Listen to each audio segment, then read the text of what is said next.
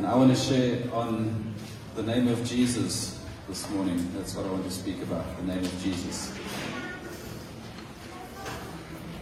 Actually, I want to talk more about names and the name and names of Jesus. In other words, Jesus has more than one description in the Bible. We've been singing about it already. He's the Lamb, He's the Lion of Judah, the Lamb of God who takes away the sin of the world. He is Jesus Christ. That's not a swear word, that's actually a title given to Him in the Bible. And so we want to understand all of this morning and celebrate it. That's basically what I want for us. I want for you to understand something more about names and Jesus' name. And some of His names are a lot more like titles that you wouldn't use. For example, when you see the Lamb of God in Scripture, I doubt anyone would go up to Jesus and say, "Morning, Lamb." That's not how you would address Jesus. I don't think His disciples said, "Morning, Lamb of God." And yet, when John the Baptizer saw Him, he said, "Behold the Lamb of God." So there's something more to Jesus' names. It's also about who He is in terms of His role that He plays in humanity's history. And so that's what we need to understand really well today. I'm going to pray and then we're going to look at these ideas together. Heavenly Father, as we spend some time in Your Word this morning, I ask You to come and change our lives. We don't want to just hear Your Word and forget it. We want to be impacted this morning by Your truth, and that Your truth would lead us to a place of strength and freedom, we pray. So God, by Your Holy Spirit, come and move upon us and change us for Your glory. Amen. So I was just referring to this text in John 1 verse 29. John the Baptizer is baptizing people, and it says in John 1 verse 29, "The next day he saw Jesus coming toward him and said, 'Behold the Lamb of God who takes away the sin of the world.'" Behold the Lamb of God. And this is really what I want for us today, to behold Jesus more fully. And we will do this by considering some of His names and titles and what they mean. And, should we really take a whole sermon to consider this idea of names? Well, think about Psalm 8 verse 1 that says, "O Lord, our Lord, how majestic is Your name in all the earth." There it is. How majestic is Your name in all the earth. So we could read the whole psalm with it's to the choir master according to the Gittith, a psalm of David, and then we get very familiar with this line, "O Lord, our Lord, how majestic is Your name in all the earth," because it's part of a song or a hymn or something that we sing, and so often we don't then meditate on the actual meaning of what we've just said. But God's name is majestic. How majestic is Your name? And that's what we need to understand more about today. Why is this name majestic? Why is it the name above all names when we talk about God and we talk about Jesus? Maybe David isn't, that was David's psalm. Then you might say, well, that's just David's view. But look at how Jesus taught us to pray in Matthew 6 verse 9. When Jesus shared this instruction to His disciples on how we should pray, He begins, "Pray then like this, Our Father in heaven, hallowed be Your name." Yeah. Hallowed be Your name. That's the priority, the very beginning of the Lord's Prayer is to exalt God's name. It's the very first thing we declare. What name is this that is hallowed? What name is this? Well, I'm glad you asked. Moses had this question when God appeared to him in the burning bush. If you remember the story of Moses in the burning bush from Sunday school, Moses was going along his way, and then he suddenly got distracted. He noticed that there was this bush that was burning and it wasn't being consumed. And it was the manifest presence of God catching his attention so that he could have a conversation with Moses in order to commission Moses to go and bring deliverance to the people who were in Egypt, God's people who were in slavery. And so God's busy telling Moses, "I'm going to send you to Pharaoh and you're going to command him to let my people go, and my people are going to go with you." It's like a kind of a mini insurrection It's not quite a coup d'etat, but it's certainly like a rebellion and a defection. And so Moses is wondering, how will they believe what I'm saying to them? And he asks God, and we can read about this in Exodus 3 verse 13 and 14. Exodus 3 verse 13 and 14. Then Moses said to God, if I come to the people of Israel and say to them, the God of your fathers has sent me to you, and they ask me, what is his name? What shall I say to them? So this word God there, the God of your fathers, is Elohim, which is, Elohim is actually gods, plural, and it was commonly used for more than one God in that generation. People were polytheistic and they worshipped different gods, and so that term Elohim was not specific enough. It was vague. It didn't really say, who is this God? And so Moses says to God, tell me your name. Who are you? What name shall I say to them? God said to Moses, I am who I am. And he said, say this to the people of Israel, I am has sent me to you. Now, if you're an English speaker and probably a Hebrew like Moses, that sentence never reads easily, no matter how you look at it. I am has sent me to you. It's like, that sounds confusing. But God can't lie. So when Moses asks God, what's your name? God has to tell him the truth, that he's almost beyond being able to be named. So this I am who I am, it is effectively saying, this is me, I exist. I have no beginning, I have no end, I'm eternal. In fact, there's part of the grammar that's a to be form of grammar, which means I will be who I will be. I am who I am. So God is transcendent. He's outside of time. He's unchanging. He's eternal. He's like saying, I exist. It's like, I am. That's me. So you can't contain God in a simple name. And I'm sure God was fully aware of Moses' struggle here. But the Hebrew that's used in that I am who I am, is where we get the name Yahweh. So when we speak about Yahweh as God, it's actually from that grammatical construction, I am who I am, or I will be who I will be. The meaning is I exist, no beginning, no ending, no becoming, no dependence on anything outside of myself. That's my name, is what God is saying.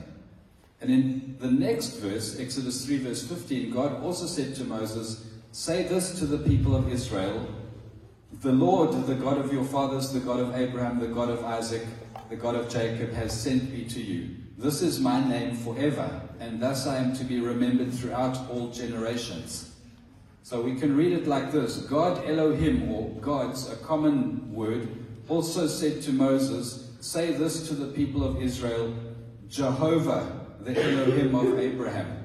So this name now that gets used is translated in English to the Lord, but in the Hebrew it's Jehovah, and it's not how we pronounce it, of course, but it's also derived from Yahweh. So the name Jehovah is actually a derivative of Yahweh, but it's more appropriate to use as a name for God. So first God says, I am who I am, and then he says, say to them, Yahweh or Jehovah has sent you, and from there on they use the term Jehovah as the national God of Israel. So I want you to dwell on this for a moment.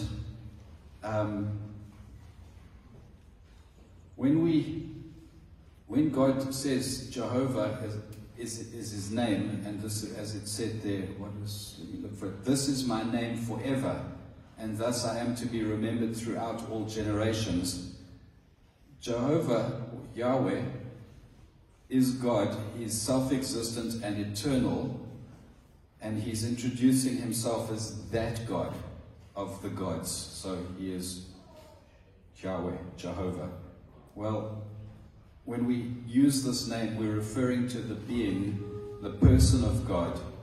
But with God, his name is not just a symbolic, unique identifier with no meaning. For example, someone could come and ask me, okay, your name is Kim. What does Kim mean? I don't have a clue. It doesn't have a meaning, but it definitely differentiates me from most other guys. Because in this room, there's no other guy called Kim. It's more or less a girl's name in the country I grew up in. And I don't have trauma, don't worry. But the point is, for many people, the name is just how you uniquely differentiate the person from other people. It's just a unique identifier. And it's not even completely unique. Certainly in Madagascar, there's some popular names, so we know it's always Yanji who did it. And it's supposed to kind of like just say, sometimes it has some meaning, but it's not guaranteed. So even if you like the meaning of names, you could name your son, you know, Conqueror, and then it turns out to be a very timid guy, and you just don't know why it didn't come to pass, because you actually don't have that power. So just by naming your kid a certain name, you don't impart certain character to him. But with God, it's a little bit different. Because in God, there's only truth. There's no confusion. There's no sin. There's nothing that could derail anything. So when He says He is, He is. If He says I'm this, He is that. And so consider these opening verses of the 10 Commandments. I'll read from Exodus chapter 20, verse 2. So in Exodus 20 and verse 2, it's the 10 Commandments. God says, I am the Lord, which we now know is Yahweh or Jehovah. I am Jehovah your God, who brought you out of the land of Egypt, out of the house of slavery. You shall have no other gods before me. You shall not make for yourself a carved image or any likeness of anything that is in heaven above, or that is in the earth beneath, or that is in the water under the earth. You shall not bow down to them or serve them. For I, the Lord your God, am a jealous God. So God's talking about idolatry, and He's saying to His people, I'm Jehovah and I'm jealous. In my nature, I'm protective, possessive, desiring a covenant with you, and you should be devoted to me. Don't devote yourself to other gods. And so He says, I'm a jealous God.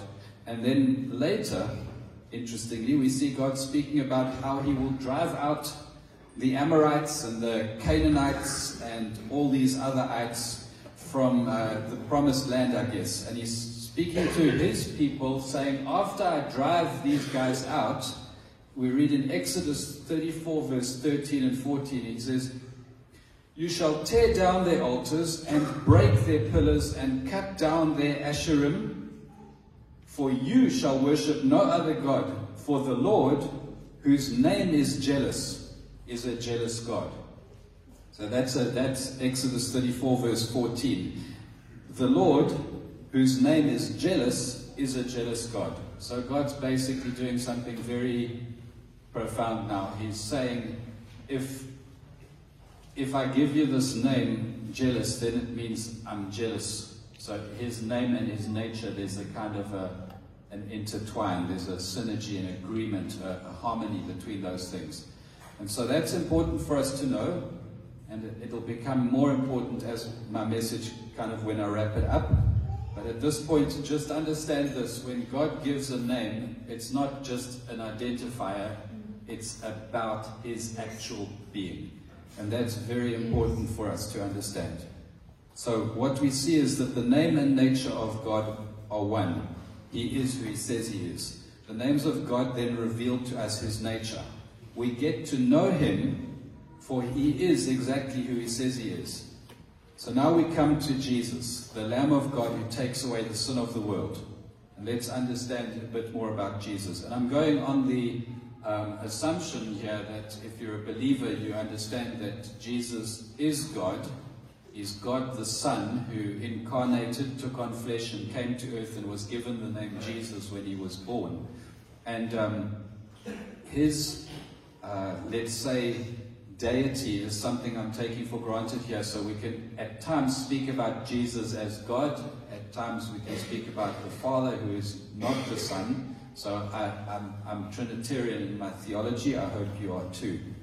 So let's look at Jesus now, the Lamb of God that we saw John say, behold the Lamb of God who takes away the sin of the world. Well, we see the angel told Joseph, who was Mary's husband or betrothed.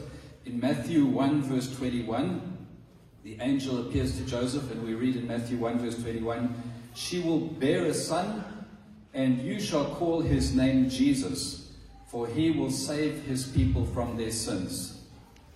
He will save his people from their sins. Now the Greek phrase, "he shall save," and I say it's Greek now because we're in the New Testament, it's not the Hebrew Old Testament. The Greek phrase, "he shall save," in Matthew 1 verse 21 emphasizes he, using this word autos, which is like automatic. It's when you look at something that is given that word, even in the English language, it means it does it. It does it. Something that's automatic, it does it, not you. You have an automatic transmission car, what does it do for you? Changes gears for you. It's not manual transmission, it's automatic transmission. So he will save his people from their sins. So in the grammar there, Jesus will save, not, you don't have to save yourself. That's really how profound that statement is, that Jesus will do it. And the Heidelberg Catechism says, why is the Son of God called Jesus? That is a Savior. Because he saveth us and delivereth us from our sins. And likewise, because we ought not to seek and neither can find salvation in any other. So he and he alone saves. That's what Jesus is about. And now when we look at Colossians 1 verse 15, Colossians 1 verse 15 says, he is the image of the invisible God, the firstborn of all creation. So Jesus is God manifesting himself. He's the image of the invisible God. You can't see God because he is spirit. He's incorporeal, meaning he has no body. You can't go up to him and have a conversation with him like we can with one another. He's spirit. But for the world to know God, God came and took on flesh, and he was born of a Virgin Mary, and he came into this world, and he was named Jesus. But Jesus is the image of the invisible God, the firstborn of all creation. And Hebrews 1 verse 3 says, he is the radiance of the glory of God and the exact imprint of his nature. So Jesus is the radiance of the glory of God and the exact imprint of his nature. So Jesus is showing us what God's heart is, what his personality is, what his nature is. Who God is revealed in Jesus. And of course, Jesus is God, the Son. So he's not doing a copy job, he's actually doing it in person. And what is this name that's given to him at his birth into the world?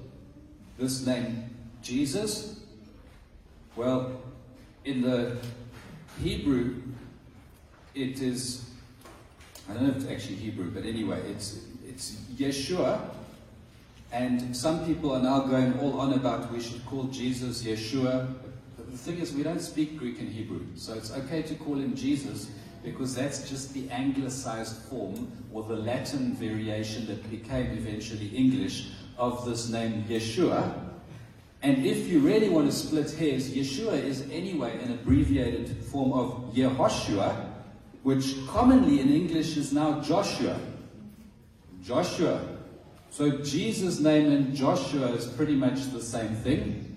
And did you know when I named my son Evan, he's now writing exams in South Africa in the next few weeks, Evan is actually influenced by also like a Welsh name that is actually the same as John.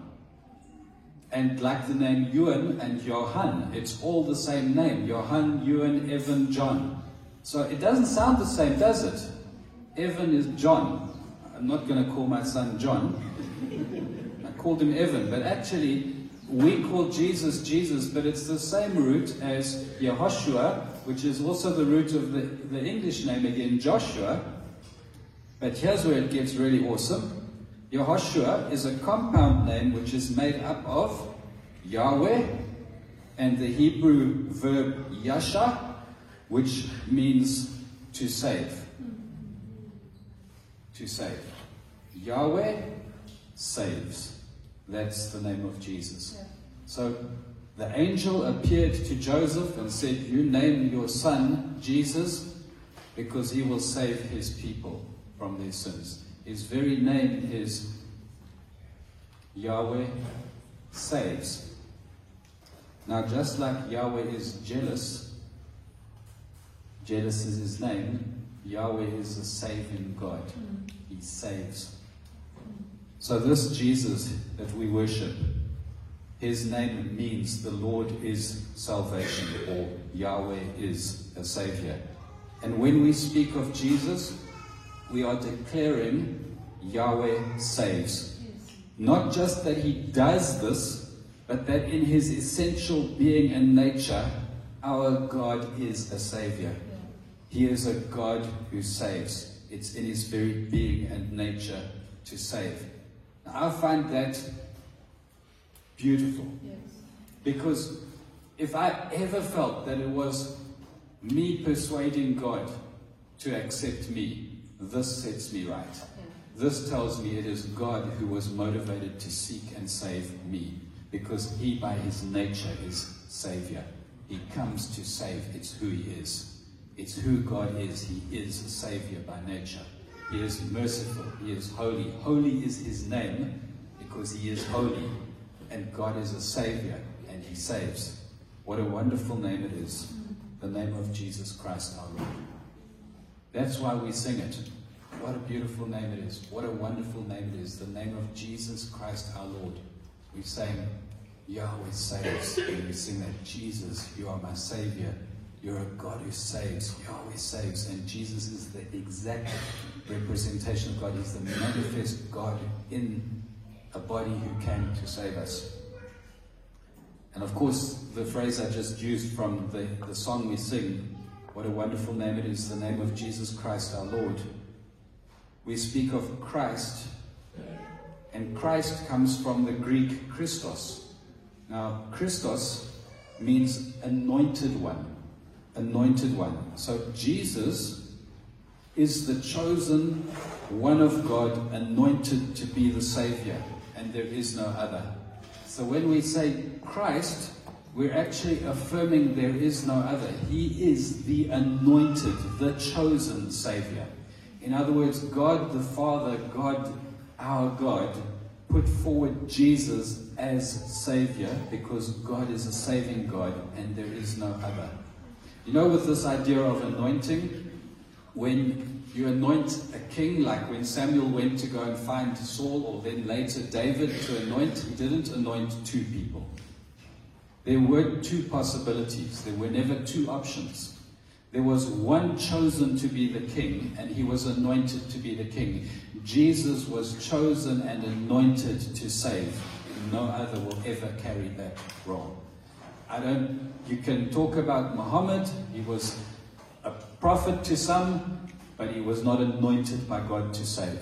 There's no other. Only Jesus Christ. Yahweh saves through this anointed one, Jesus. And so for us to sing about Jesus Christ our Lord, we're actually declaring magnificent truths. We're declaring deep things that God is revealing about his salvation. And so we get to this name of Jesus, and let's read more in Philippians 2 verse 5 to 11. Philippians 2 verse 5 says, have this mind among yourselves, which is yours in Christ Jesus. There it is, Christ Jesus, the anointed Yahweh saves. Who, though he was in the form of God, did not count equality with God a thing to be grasped, but emptied himself by taking the form of a servant, being born in the likeness of men, and being found in human form, he humbled himself by becoming obedient to the point of death, even death on a cross. So Jesus comes and he takes the very lowest place. He comes as a helpless baby, and he comes into the world vulnerable, and he lives a perfect and sinless life, and he gets murdered for it. He surrenders to the cross. He lays his life down because no one could do that to God. But he does it in humility to save us. Therefore, verse 9 says, God has highly exalted him and bestowed on him the name that is above every name, so that at the name of Jesus every knee should bow in heaven and on earth and under the earth, and every tongue confess that Jesus Christ is Lord, to the glory of God the Father. And that is going to happen. Absolutely guaranteed. You either humble yourself before the exalted risen Savior and declare, Jesus Christ, you are God the Savior. You do it in this life and you have eternal life. Or you do it after this life when you meet him and he is your enemy and you face his judgment. So at the end of time, when Jesus returns, all the nations will bow before him. Every knee shall bow and every tongue will declare, this is in fact the God who saves. Jesus Christ is Lord. He is the King. That's what will be declared. So what we see is he humbled himself, and the Father exalted him and gave him a name above every name. And so when we look now beyond the incarnation, where Jesus was given this name Jesus to show us who he is and know who God is, we now see what we're looking forward to in the book of Revelation. And I want to read to you from Revelation 19 verse 11 onwards. Revelation 19 verse 11 says, Then I saw heaven opened, and behold, a white horse. The one sitting on it is called Faithful and True. Some more names there. Faithful and true. That's who God is. And in righteousness he judges and makes war. His eyes are like a flame of fire, and on his head are many diadems. I guess that's crowns. So if you don't know that word, like I don't know that word, I never use it in English. It's a diadem, it's a crown. And he has a name written that no one knows but himself. Wow, I thought I knew everything about my Savior, but actually there's mysteries beyond the mysteries, and you will be amazed when you see Jesus. There's stuff about him that you could never even know. He's infinite. He's infinite. You can never grasp it all. And there's another name. There's a name that no one knows but himself. Of course, he is God, so it's not suggesting that God the Father doesn't know that. There's nothing that the omniscient God doesn't know. He's clothed in a robe dipped in blood, and the name by which he is called is the Word of God. There's another name. He's the Word of God. Why? Because God has spoken through his Son to reveal himself. So he is the Word. And the armies of heaven, arrayed in fine linen, white and pure, were following him on white horses. From his mouth comes a sharp sword with which to strike down the nations, and he will rule them with a rod of iron. He will tread the winepress of the fury of the wrath of God the Almighty. On his robe and on his thigh he has a name written, King of Kings and Lord of Lords. So we know him as Jesus, but he is also faithful and true. He is also King of Kings and Lord of Lords, and he also has a name which no one knows. It's so sacred, I guess. And this got me thinking about this name that no one knows, and how is it that the name is so, with God, is so much about identity. It's about who you are. It's not just saying you are different from someone. It's, in the case of God, it's actually defining and revealing his nature and his character. He is King of Kings, Lord of Lords, faithful and true, jealous. He's the Lamb, he's the Lion, and he's got this name. And so I did a bit more research, and look what you find in Revelation 2 verse 17. In the same book earlier on, in Revelation 2 verse 17, Jesus is speaking, and he says, He who has an ear, let him hear what the Spirit says to the churches. To the one who conquers, I will give some of the hidden manna. And I will give him a white stone with a new name written on the stone, and no one knows. A new name written on the stone that no one knows except the one who receives it. Wow, so Jesus hands out white stones with names on that gets given to you if you're one of the conquerors. And of course we are conquerors in Christ. It means we stand and we are justified. We receive this because of his work on the cross. And so we end up receiving a stone, and white stone, there are a whole lot of interpretations for what this could be. And there's one or two more likely interpretations. And in the time of the writing, when John wrote this, it was customary to use white and black stones in a court of law. When someone was judged, the verdict would be, they would put forward a white stone if he was innocent and a black stone if he was condemned. There was that idea, but an even more strong possible meaning for this white stone is that they used white stones with something written on them as a token, like not a coin for trade, but a ticket to gain access to an event. So if you go to a club, they put that little band on you. Have you ever been to somewhere where they tag you with a little band? Or maybe they stamp you with a stamp to get access to that shady nightclub you shouldn't be visiting. And they hold the UV light over it and they can see if you've got the mark of the beast. I'm just kidding. Trying to show you that they already did this stuff 2,000 years ago. If you were going to go to the arena and watch a show, you would pay for a token. They'd give you a white stone. The white stone would give you entry when you arrived at the event.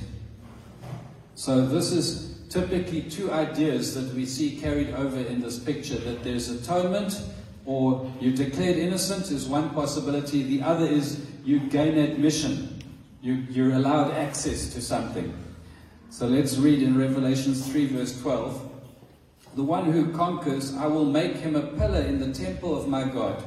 Never shall he go out of it, and I will write on him the name of my God, and the name of the city of my God, the New Jerusalem, which comes down from my God out of heaven, and my own new name.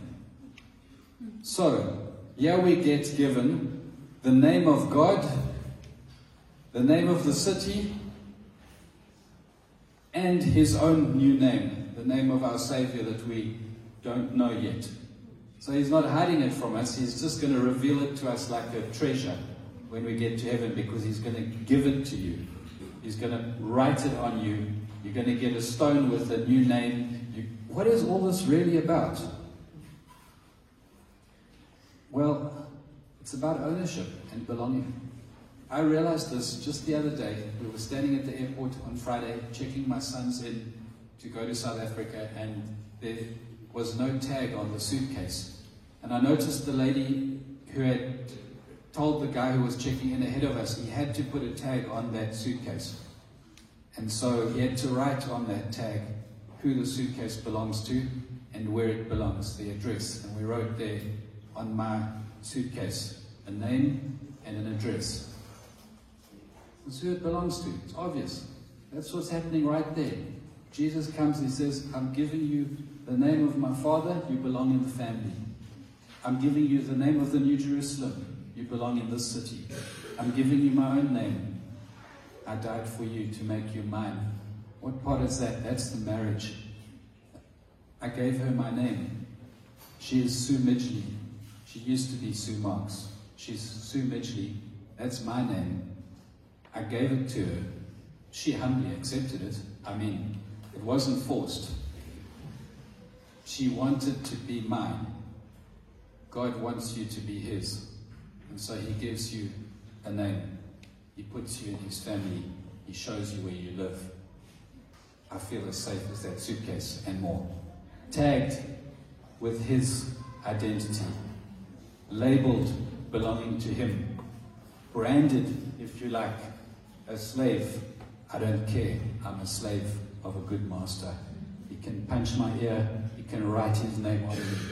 This is what we see in Scripture, is that the believers have always been marked for God. They've been named by him. They've been given an identification tag. We belong to him.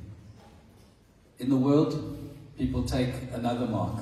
If they don't know Jesus, they end up with a mark that says they belong to this world. It's called the mark of the beast. It's not if I take it, I'll lose my salvation. It's I'll never take it because Jesus has already put his mark on me. That's how Scripture really explains these things. And so I want to end with those ideas. I want the band to come up, and I want us to worship Jesus Christ our Lord, Yahweh who saves, and who came and put his name on us and will give us a new name and address and say, you stay with me for all eternity. Let's stand and worship him together.